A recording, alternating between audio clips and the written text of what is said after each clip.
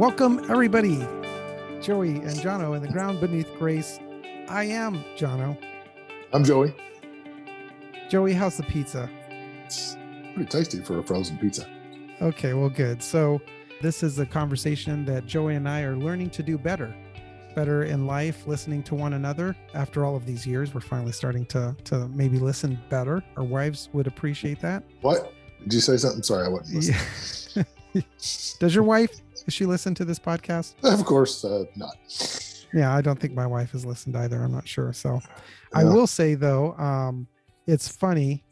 Now, a few weeks ago, you called out something I was not familiar with at all. And you said, okay, boomer.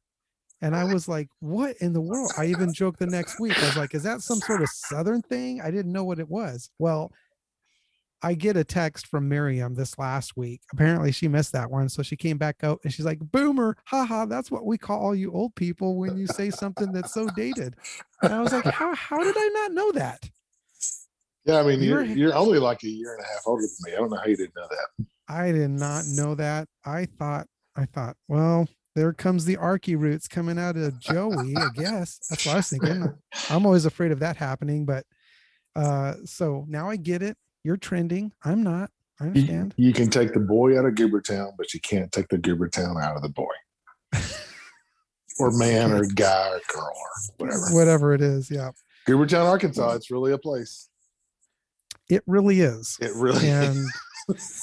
It really is. Google that.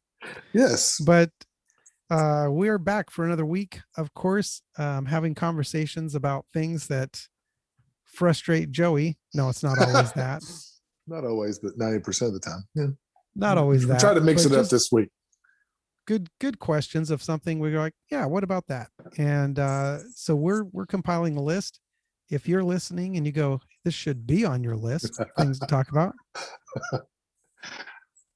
We know you want to send them. We know you have thoughts. We know you want us to talk about what you want to hear us talk about. Mm-hmm. But tonight we are delving into sin. That sounds kind of weird, though. We're just jumping right into sin. Mm-hmm. Sin is this really interesting word. It's quite a small little word, and it's around in a lot of places.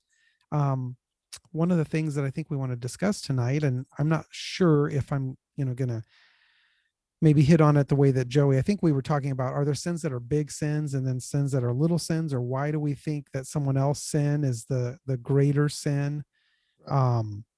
We look at it like, well, you're drinking, you're sleeping, you're cussing. There are people who have thrown out things, I'm certain about it, where they'll say things like, you're a homosexual and so you're a sinner.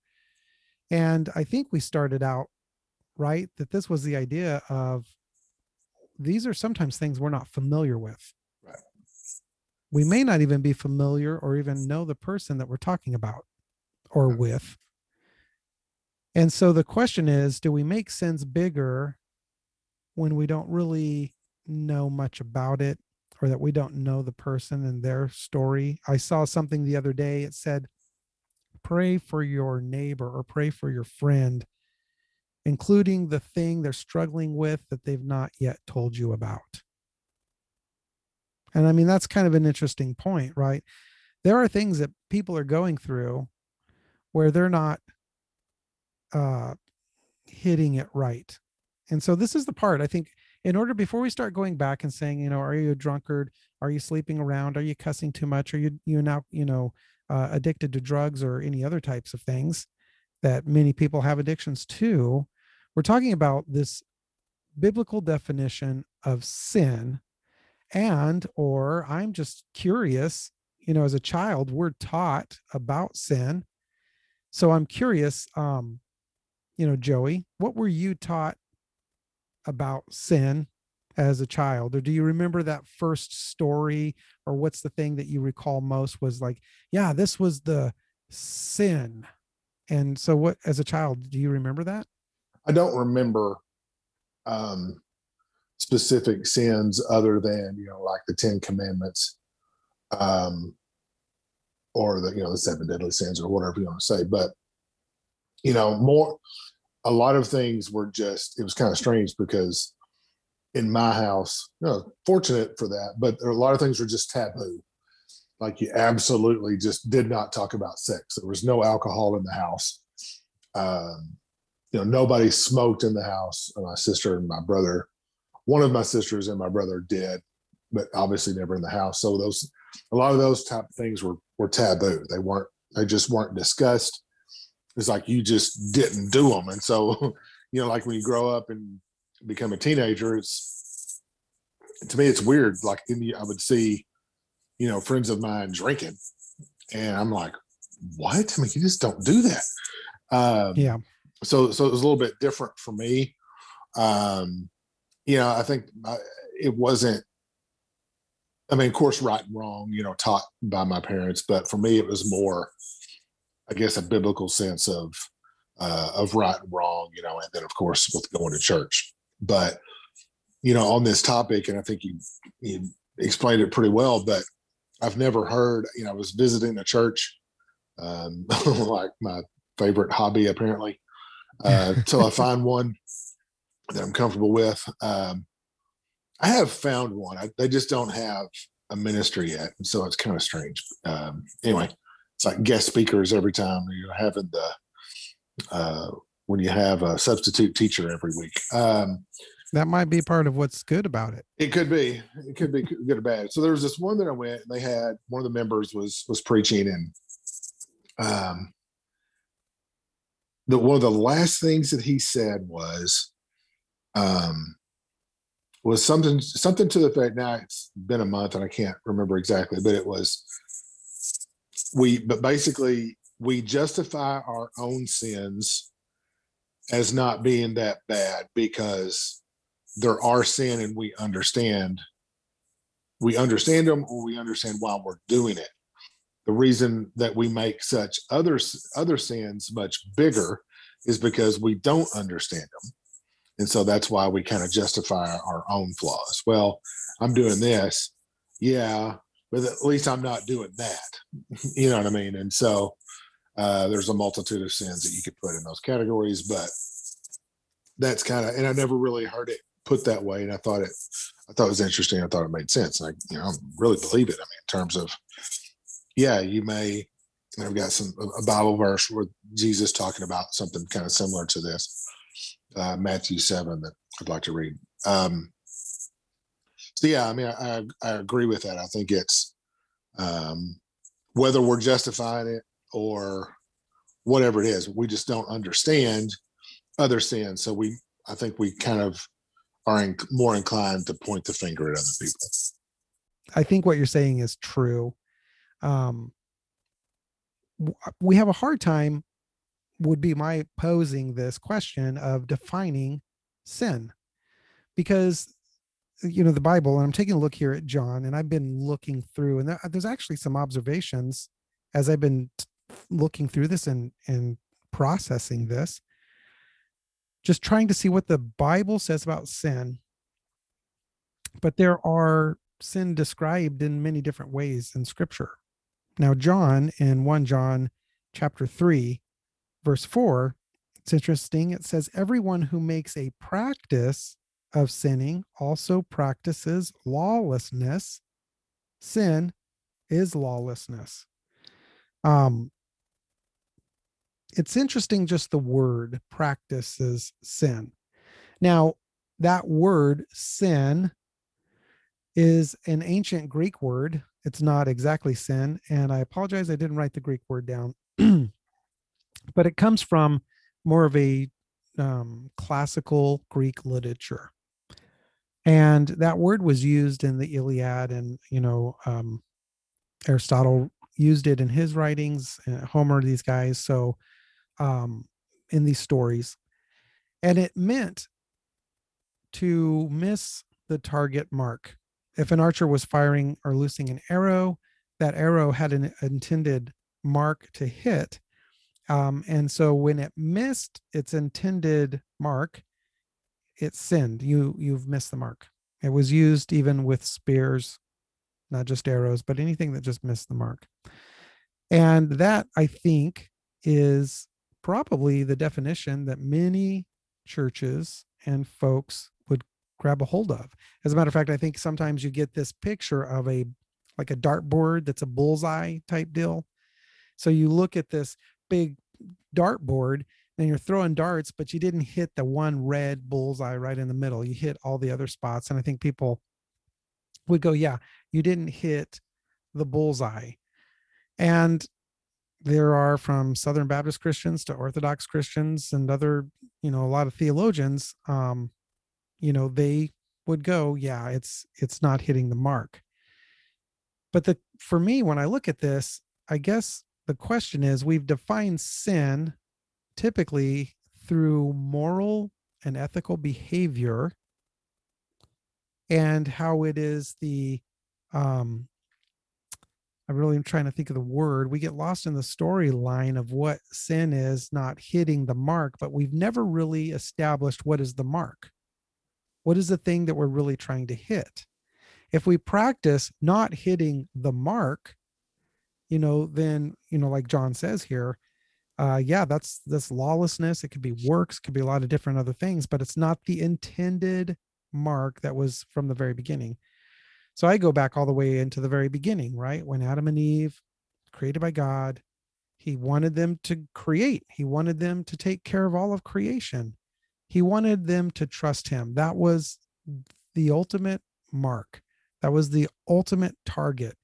And it wasn't like a bullseye dartboard where there was not only the bullseye, but you could also get maybe triple score points from this one, or double here, or just get the value of whatever number you hit.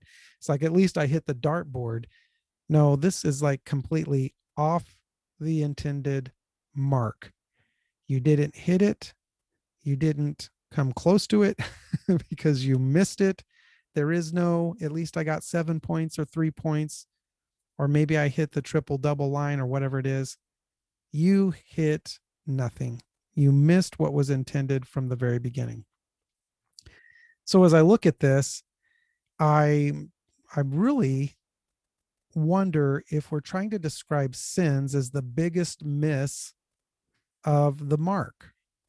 So how can our sins, I guess I'm trying to work through this, we'd say, oh, it was just a little white lie, so it barely missed. At least we're on the dartboard. We didn't hit the bullseye, but we're on the dartboard. And I think that's pretty dangerous. And I think it cheapens the value of the mark if we are judging this in the opposite way. If we're judging here and looking at sin versus what it is the original mark was intended to be hit. Does that make sense? Yeah, and I agree. I think for me, I think my own definition of sin would be, yeah, missing the mark. I think is a good analogy.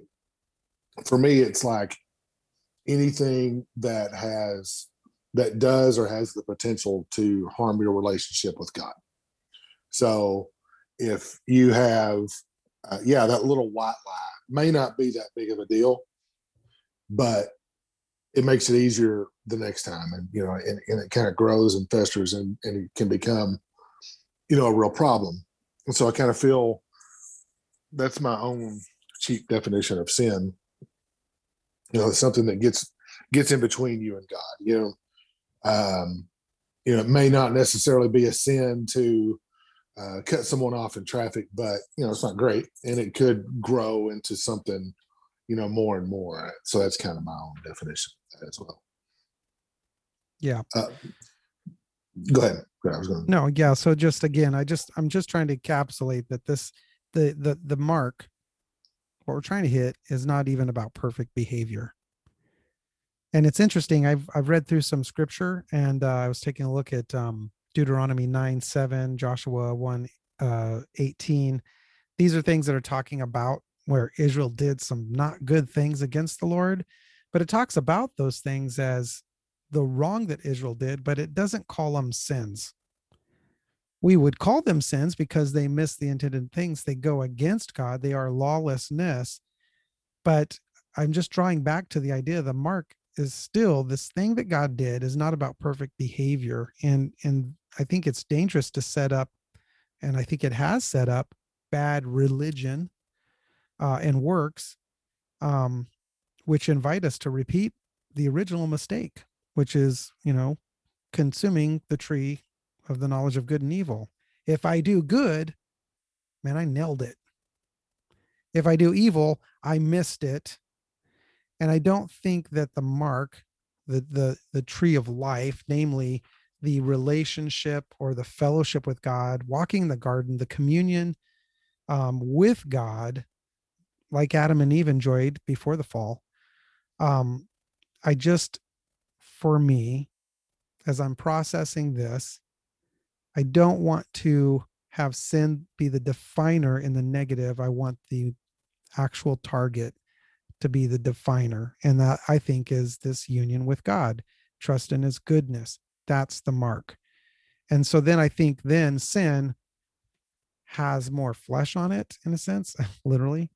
It has a more understanding of that it's not about um, our moral or ethical behavior, but missing the mark is death. Sin is death. And I think, I'm not sure if you had that in Romans.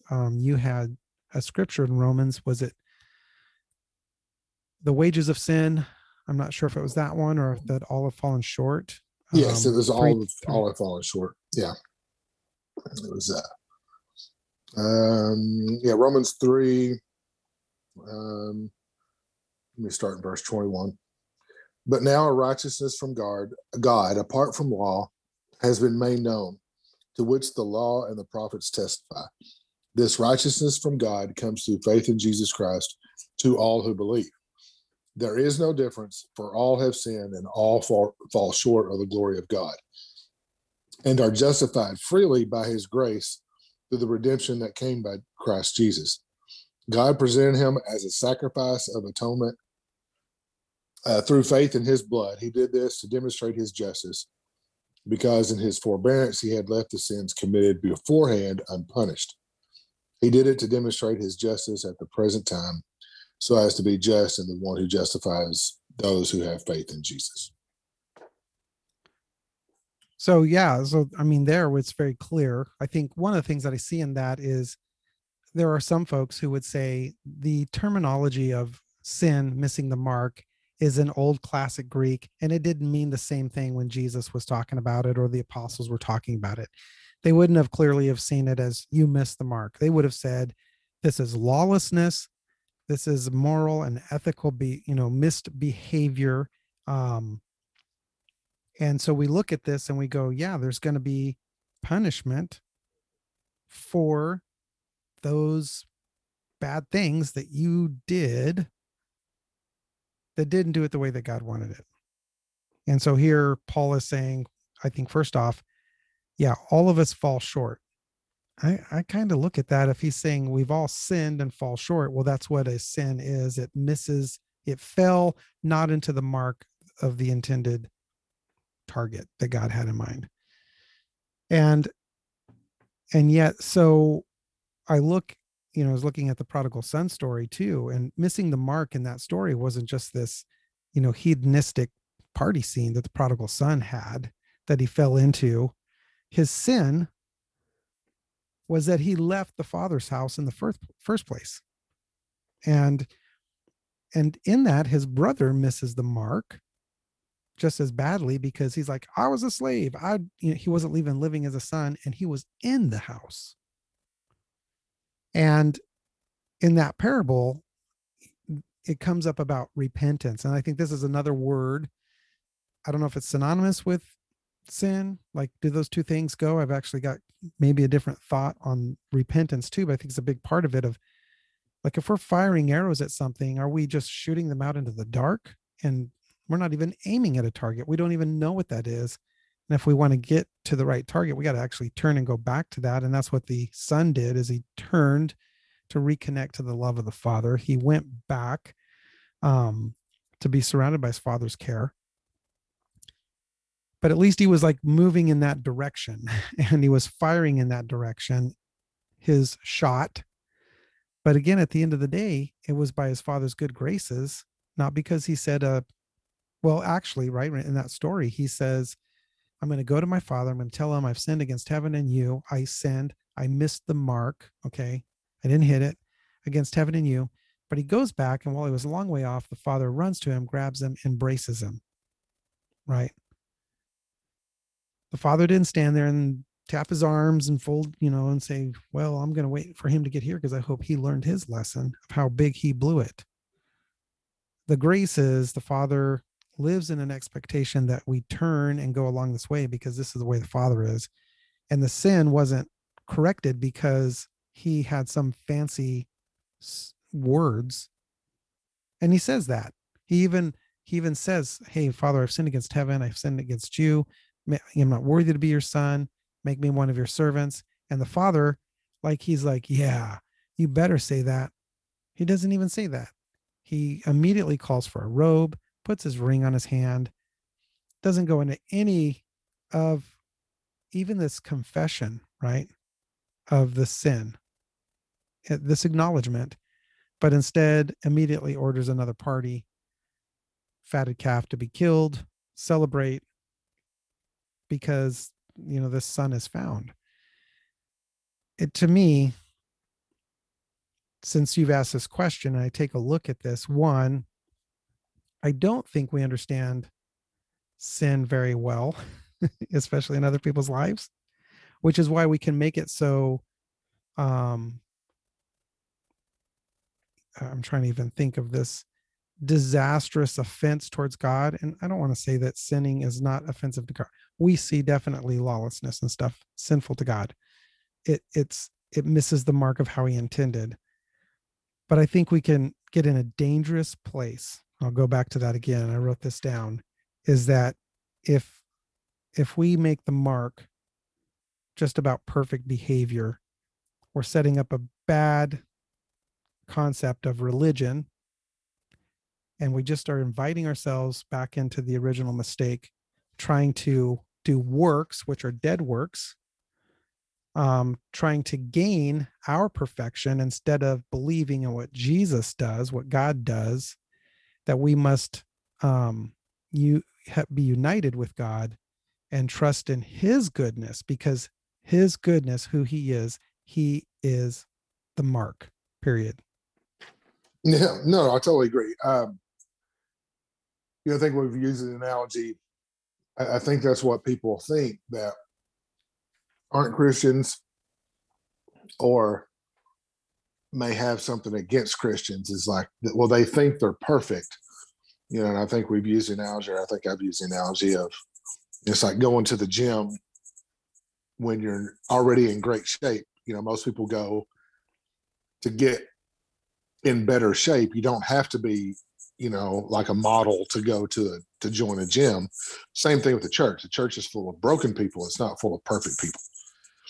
And so I think, people can confuse that, or they have that in their mind of what church is, whether it was a bad experience at Vacation Bible School when they were a kid, or just somebody that they knew that, kind of put that air out there that they were perfect. But it's not. I mean, it's not, to me, it's not about that. It's about,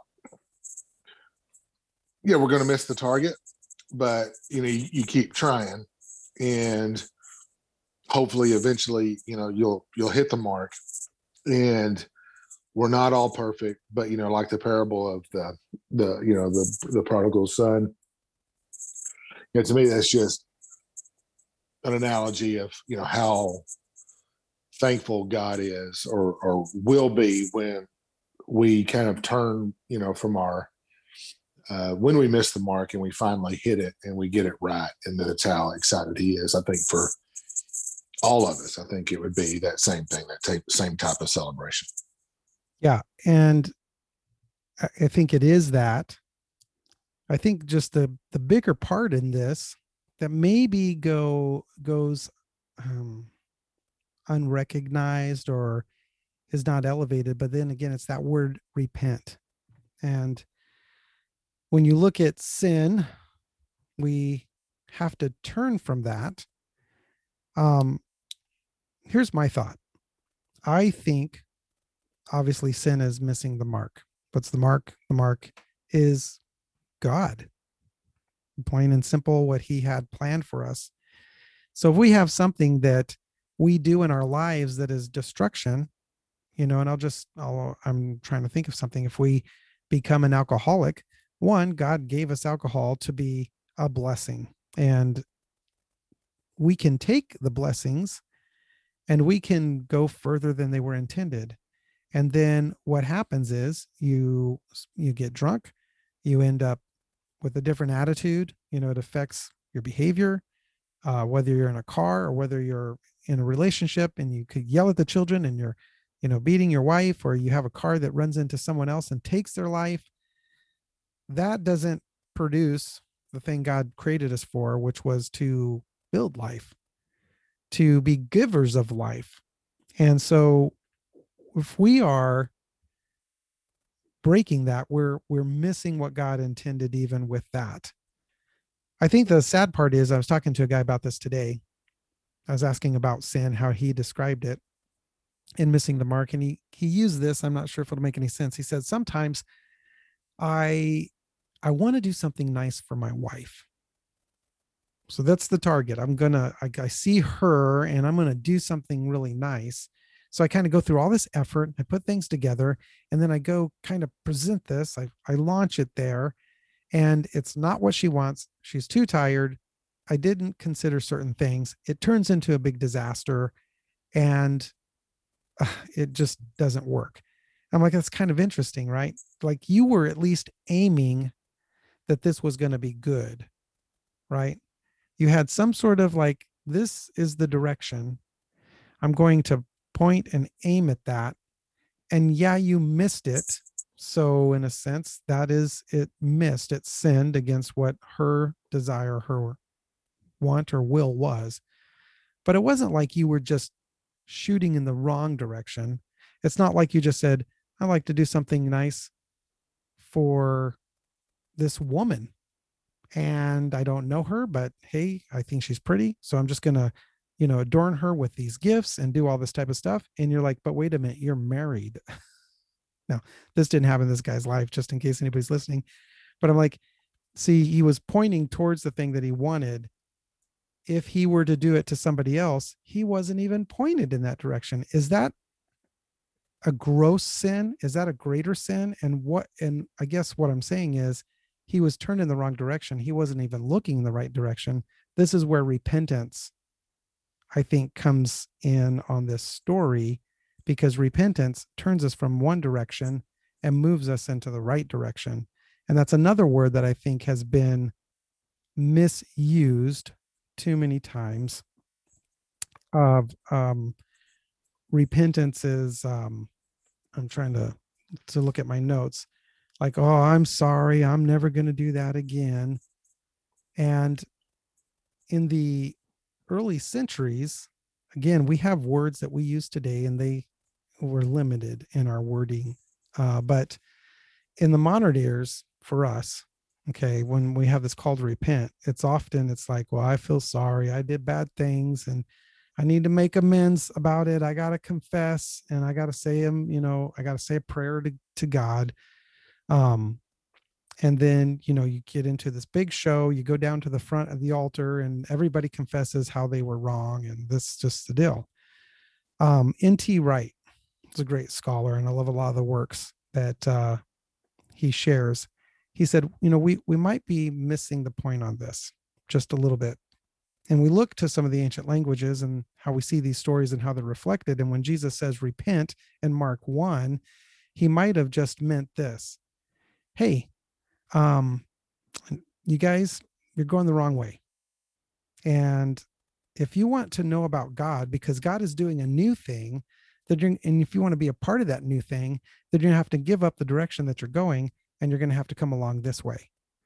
And it's interesting because he kind of references, it wasn't as I'm sorry or something. It was, Jesus is not calling to you just like, oh, I'm a loser, I'm this, I'm that, I'm a sinner. He was saying, look, God is doing a new thing. And if you want to be a part of that new thing, you're going to have to come along this way. You're going that way, and you think that all these rules and all these legalistic things are going to get you there in these works. They're not. Keep going that way, they're not going to do it. The new thing he's doing, this way. And I'm that way, so come follow me.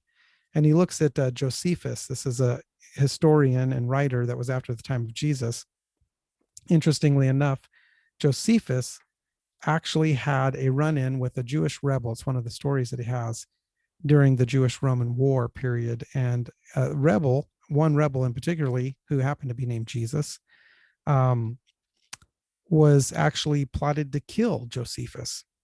And Josephus managed to confront him in a neutral manner and tried to reason with him. And Josephus writes this. He says, I told Jesus that I was not ignorant of the plot of which he had contrived against me. I would nevertheless, condone his actions if he were to show repentance and prove his loyal to me. And that statement, to show repentance, loyal to me, while it translates fairly, according to the spirit of Josephus's words, doesn't quite do what Josephus said justice, because according to what N.T. Wright was saying, what Josephus said in Greek was this: repent and believe in me. And Jesus says that. Josephus wasn't saying, ordering this rebel to convert to him. What he was saying was, hey, give up the way that you've been going. Okay. Stop going with Rome and rebelling that way. It's all backwards. And Josephus was trying to persuade him what he was doing was going in the wrong way, and that to follow him and don't go that way anymore. This is a new thing that's happening. You need to come along this way. So here are the two things: repentance, I'm sorry; sin, you violated God. I just think we're setting these things up for some pretty religious tragedies that end up putting us back into works, not belief, not faith in God. And that was a long carry on there. It was like 15 minutes. Sorry, I just made a lot of noise. There's hangers on the edge of the table, and I found them. Yeah, and I think what you're saying here too is, Jesus warned us of that, to not fall into the trap. And I agree with you on the repentance. I think there's the repentance is acknowledging that what we're doing is wrong, and then there's the repentance of, well, I already know it's wrong. I'm just going to try not to do it again. And then there's that struggle of not doing it again. I mean, like you use being an alcoholic. I mean, very few people can stop cold turkey. I mean, I can't stop eating, and I couldn't stop cold turkey. So there's that, and then I think that's like the whole circle of struggle. I mean, is it really that bad? Well, I can't really stop, and it could be worse. I could be, committing adultery. I don't go home and kick my dog, and Right. things like that. So you kind of justify it, and I think that's kind of what Jesus is saying here. And this is Matthew 7. It's going to be verses 1-6. Judging others, and this is Jesus's words: "Do not judge, or you too will be judged. For in the same way you judge others, you will be judged, and with the measure you use, it will be measured to you. Why do you look at the speck of sawdust in your brother's eye and pay no attention to the plank in your own eye? How can you say to your brother, let me take the speck out of your eye, when all the time there's a plank in your own eye? You hypocrite, first take the plank out of your own eye, and then you will see clearly to remove the speck from your brother's eye."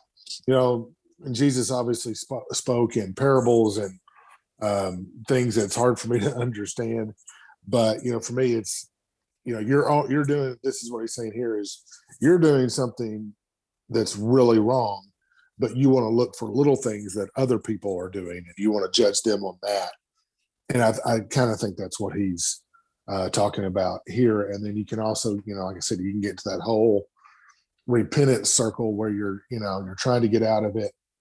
But then, if you fall back, then there's always that temptation, I think, for me anyway, to just say, well, it's not that big a deal. I mean, if I do this one thing, it's not that big. Yeah. I mean, that's the bigger picture here. And I think for a lot of folks is maybe they're trying to break it down too. We always want to say, well, at least I'm not as bad as that guy.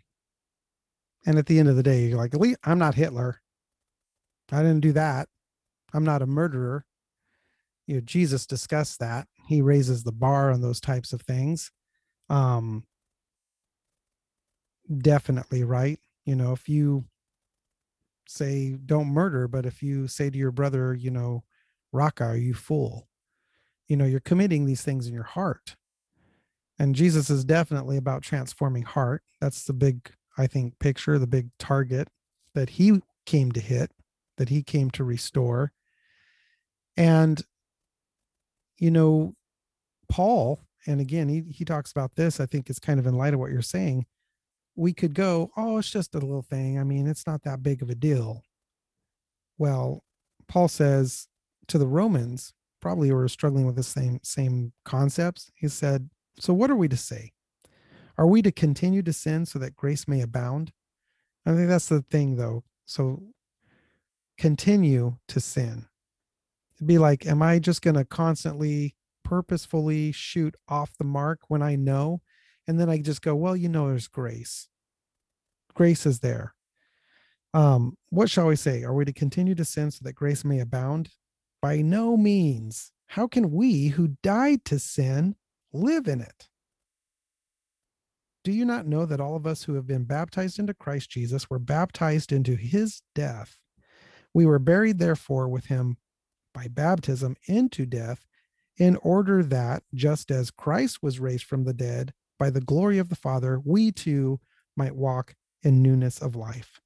Because if we have been united with him in a death like his, we shall certainly be united with him in a resurrection like his. Paul's here saying, like, grace abounds, and he says that, but God is renewing us. He's transformed us into the renewing of our minds to think like not death people, not the wage of sin is death, right? But in life people and life giving. So we don't just keep on sinning so that we get more and more of that grace. And I don't think when we get caught up in judging these things that we go, look at that guy, he's got a big plank in his eye. That's exactly what we do. Mine's little. I was going to do, but God's graceful. He's going to forgive that. Look at that guy over there. It's got a big one, and Jesus is definitely condemning that. He's like, you can't even take care of anybody. Why are you trying? I don't think that, or I'm sorry, I got that backwards, right? The plank in my eye and the speck in the other guy. I think the reality is there's still a speck in someone's eye. But think about how you would remove a speck from someone's eye. I don't know if your kids have ever had something in their eyes, or your wife has at all, but you got to get really close, be very gentle, and it's a process. You just don't get specks out as easy as a log, okay? Right? And yet, in many times, we have said there are these sins that are greater. But it's interesting because Jesus, before Pilate, says, when Pilate is, got him and he's being judged and tried in that place, Jesus says the greater sin is the one who handed me over to you. A greater sin. Jesus, what are you trying to talk about? Greater sin. They were doing this so that sin could be defeated. I'm confused, Jesus, by what you're saying. The reality is, though, I'm just stepping back again. When we start saying planks or specks, when we start naming these types of things, we can get into this, I'm a little bit better at sinning, when at the end of the day, it is by grace that we're saved. But we don't keep doing that. We live transformed by the renewing of our mind so that if we don't keep sinning to get grace, grace abounds and we would get it. But that's still not the mark that we're supposed to hit. Yeah, I mean, I don't know. It's just so easy, to justify, and especially if we don't understand the other sin. We talked about, the magic word that you said earlier. I'm not going to say, but I mean, it's easy for me. It would be easy for me to say, well, you know what? I'm going to go get drunk tonight, but at least I'm not going to cheat on my wife, or, well, I'm going to cuss, but I'm not going to blaspheme God. I'm, and so I just think it's a trap. I think it's a trap that, like, the devil wants to confuse things and wants to say, oh, it's okay. it's fine. Well, you can do that. It's no big deal. You can flirt. It's not gonna, lead to anything. Or so I've never been in that situation, but you know what I'm saying? It's like it's a trick that I think the devil uses to make us feel better. Well, you don't have to get up and go to church today. It's a pretty day. Go, and you drank too much last night. It's fine. But again, like I said, the church is not full of perfect people, or at least the churches that I've gone to. Um, and I don't think it would be much fun to go to churches like that anyway. Um, so I just, to me, it's just not falling into that trap. I don't know if that made sense or not. Yeah, it's, again, the target is life giving because it's God. God is a giver. We've talked about this before. Humanity, mankind, and the fall were takers. We weren't even satisfied in relationship with God. We wanted to be God, right? And so in this fallen world, what was created was death. And so we live in that. The wage of sin, the wages of sin, because of that, is death. And Jesus died, right? Jesus was God manifested in this incarnate man thing, flesh and blood, because God cannot die. God becomes man for humanity and dies to be life raised again, just like what Paul was talking about, to give us this opportunity of new life. And this is just this picture that I'm thinking, if we looked at people and stopped trying to empower the boldness of their sin and how bigger it is of theirs than compared to ours, at the end of the day, we're talking about death. It doesn't hit the creator's target. And so when we like go out and we start holding up signs, and I've not done this, but I've seen it, and they're just this blasting microphones or signs that are telling people, they're going to hell, and they're naming off all of these different types of things. I think, again, this turns it away from even understanding repentance of sin. To turn to repent, come on, if you want to be about what God's doing, come along this way. I know you want to be about something, but you're never going to get there. If you keep heading east, you're not going to get to Seattle from my area. If you head east from where you're at, Joey, you're definitely not going to get to Seattle easily. Yeah, exactly. Well, and I think, I think, when people do stuff like that, whether, they're probably trying to make themselves feel better. I never have understood what is the name of that. I call it a hate group. That they call themselves a church, but they go and they picket funerals, especially if it's a soldier. Right. I can't remember the name of that church. I haven't heard. I know the name, but I'm not going to say good. it. So. Okay, so you know what I'm talking. Yep. But them, I mean, that is just, to me, that's not a church. That's a picture of hate, And so, for me, I think this is difficult for me to comprehend. Just the word grace. That's like my favorite word. And so it's hard, I think, for the non-Christian to fathom how big that word is, and that nothing, like we've read in our scriptures tonight, that everyone has sinned, no one is above it, but there's no sin that we can do, except for blasphemy, basically, I think, but that's not forgivable. Like this is definitely out of left field, but Jeffrey Dahmer, you hear about all these serial killers, and I think Son of Sam was the same, that were actually, repented, and while they were in prison. And I think I remember I was talking to one of my friends after Jeffrey Dahmer was killed in prison, and I made the. Um, I don't think that I knew. I didn't know that he repented while he was in prison. I said something about, well, you know, probably have a good idea of where he's going. And my friend was like, he repented, and so, yeah, I mean, it's not repented, but he was, went through the the process, and he repented and confessed his sins and all of that. And so, even that, and I mean, he obviously did some horrific things, and but there's nothing that if we ask for forgiveness, um, there's nothing that's unforgivable. That's to me, um, I mean, it literally is confusing. It's very simple, but it's still confusing. I'm like, I've done all of this.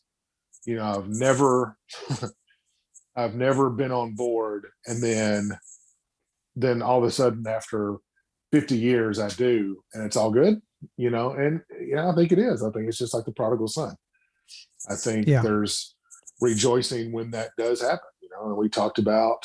Um, my mom will probably listen, so I won't say exactly who, but a family member, very close family member, not my mom, but that went through this. Lived 52 years and um, was not a Christian until the last 2 years of her life. And I think that's was when she did. I think there's a pretty joyous event, in heaven, and it's comforting. Grace is still confusing. Even you think of all the things that you do that fall short of the glory of God, and it's still okay that Jesus died for all sins, not just the ones that we understand. Right. And there then comes this part, I think, through being transformed and renewing of our minds. This person who became a follower of Jesus, who repented and said, I believe, um, I don't want to go this other way. I've been going that way my whole life. It didn't serve me. Well, that's 2 years of eternity that she's living, right? Because we believe there's more than just this life. And probably there's some who would say, man, I wish I'd done this sooner. It's hard to get caught up all in that, because what we're looking at is for the right here, right now. And what God is seeing is what he's always wanted. He's never given up pursuit of any of us, and doesn't and won't. The only thing, though, is that when we walk away, right, when we go, I got this, I can manage this, I know what to do is right. And if I do this right thing, that's what the Jewish people did. If I don't eat these meats, if I don't work on this day, if I remember, the festivals, if I follow these exact 10 commandments, and Jesus then raises the bar on all of that. He says this to disciples, and he says, hey, look, I'm telling you to love your enemies and pray for those who persecute you, so that you may be children of your Father in heaven. Be perfect, therefore, as your heavenly Father is perfect. Matthew chapter 5, verse 43 and 48. And the apostles are like, but that's impossible. Who then can be saved? Jesus is saying, well, with man it is impossible, but with God it's possible. And when we allow this, um, again, I think this reposition, we need to stop. So it's just my frustration. And I want to be cautious in this. I don't want to say this is the expert thing, but I think it's to be considered that we stop judging the perfect based off the sin. It's like we're always talking about the missed mark, but we are not talking about the beauty of it.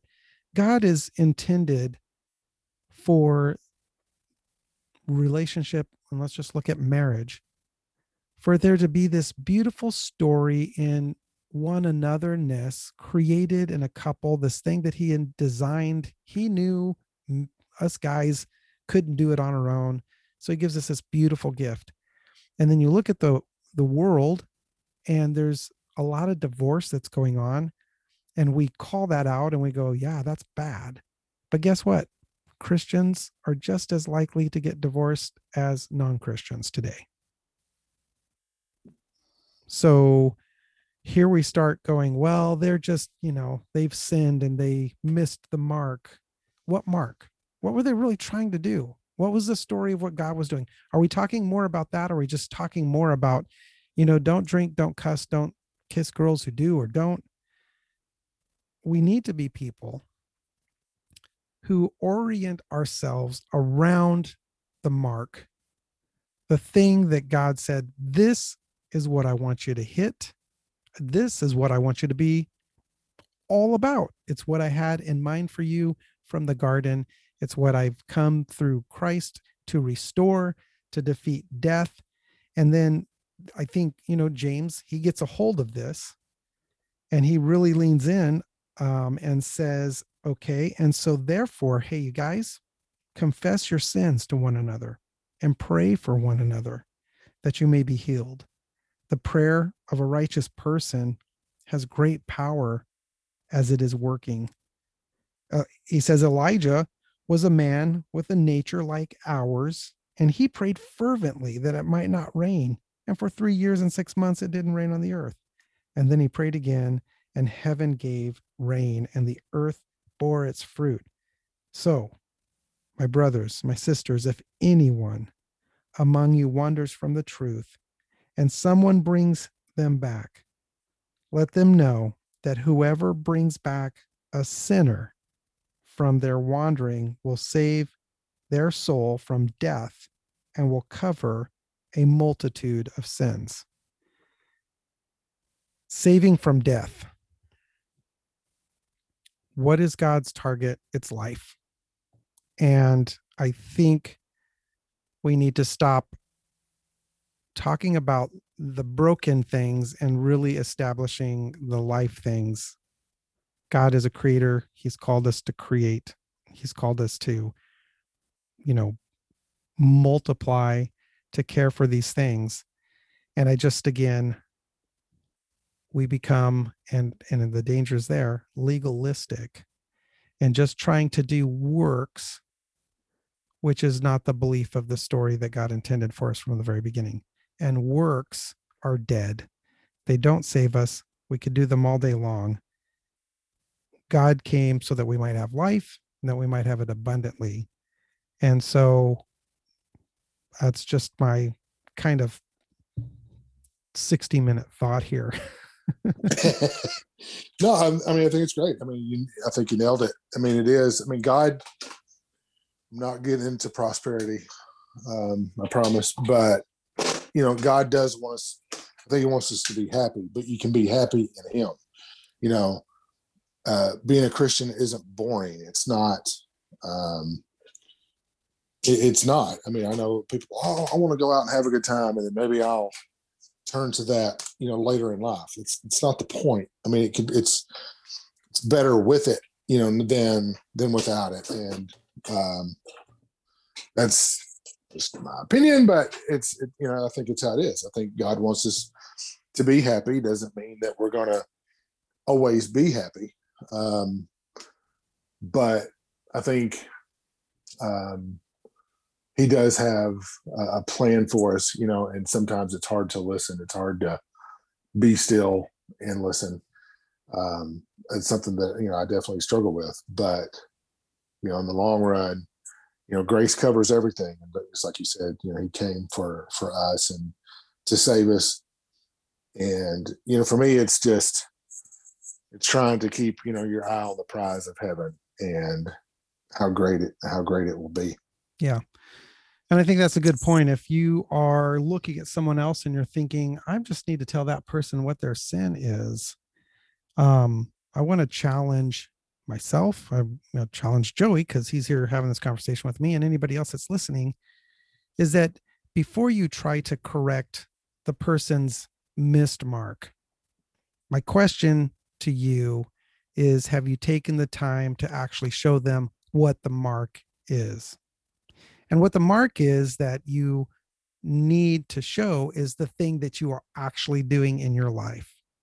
So like Jesus said, if you have a plank in your eye, it's best to remove that so that you can share how great it is at seeing out of an eye that doesn't have anything in it, whether it's a plank or a speck, to the person who's in need. First, we need to be able to understand what it is we're trying to point people to say, if you want to be about this, come along this route because this is a new thing that God is doing.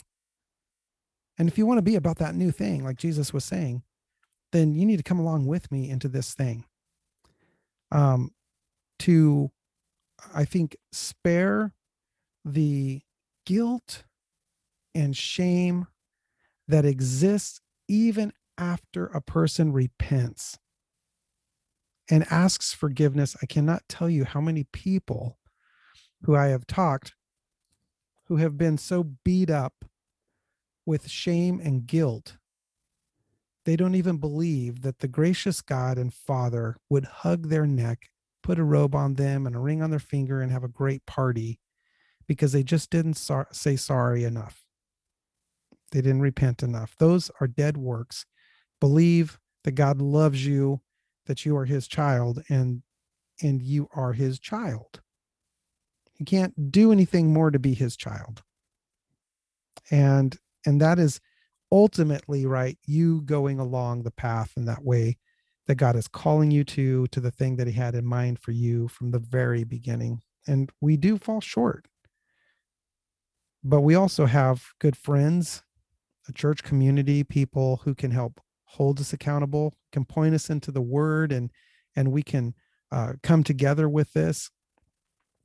Like James is saying here, hey, if any one of you wanders from the truth and someone brings them back, hey, he's saying, hey, Jono, if you wander from the truth and someone brings you back, he's going to save you from death and cover a bunch of their missed marks, a ton of them, but mostly it's going to restore you to the life thing.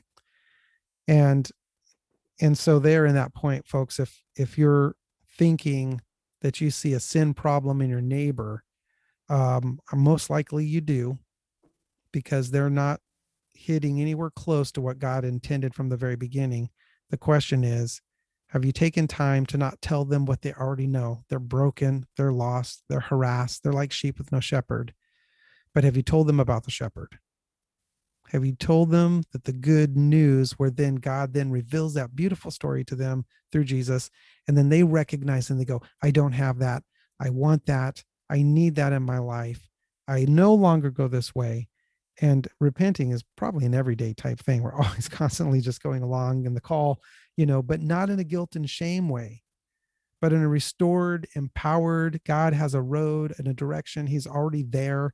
Am I going to keep pursuing that direction to keep along in his mission so that I could have life and an abundant life, and that no matter if someone says their prayers 2 minutes before their death, or they were saved at the beginning, at some Bible camp on some hot summer night in the middle of July, it is God's love for his people, and it is our believing that that love is the end all of everything that we could possibly imagine. I gotta say, Joey, I felt like I talked more tonight than you did. That's fine. That's probably how it should be. No. No, but I appreciate it because I did learn an awful lot here. And again, folks, if you have questions, please reach out to us. I know there are other people have different thoughts and interpretations of the idea of prayer, or not prayer, but sin and what it means and the definitions of that. I mean, scripture is kind of full of different stuff, but when you see missed marks and errors in that scripture, some of the head titles will say the sins of, or they'll say the sins, but it never really says that in the text. It talks about the missed mark, but let's just start back and get to the place. Not what is the sin and whether or not it's bigger, but what is the mark, because it is bigger. All right, Joey. Well, I think we've made it close to an hour, and next week, Joey will be doing the podcast solo to himself. Well, nobody wants that. No. cathartic as always, therapeutic as always. So, no, it's good. I think it's, I think for me, just last thing, I think it's even if your sin is quote unquote greater than someone else's, it's no reason to beat yourself up over it. It's there's always time until there is no time. So like you said, even if it's the last 2 seconds of your life, guilt for me, I've said this for a while, guilt and shame are a very strong tool that the devil uses to trick us, and to not fall into that trap is important. If your sin, whatever your sin is, there's always time to confess and repent and change. And I think, like I said, I think God rejoices at that. So. Thanks, Joey. Thanks, everybody, for joining us in the Ground Beneath Grace. Again, we are, I think, actually learning. We're really learning on being better at being honest.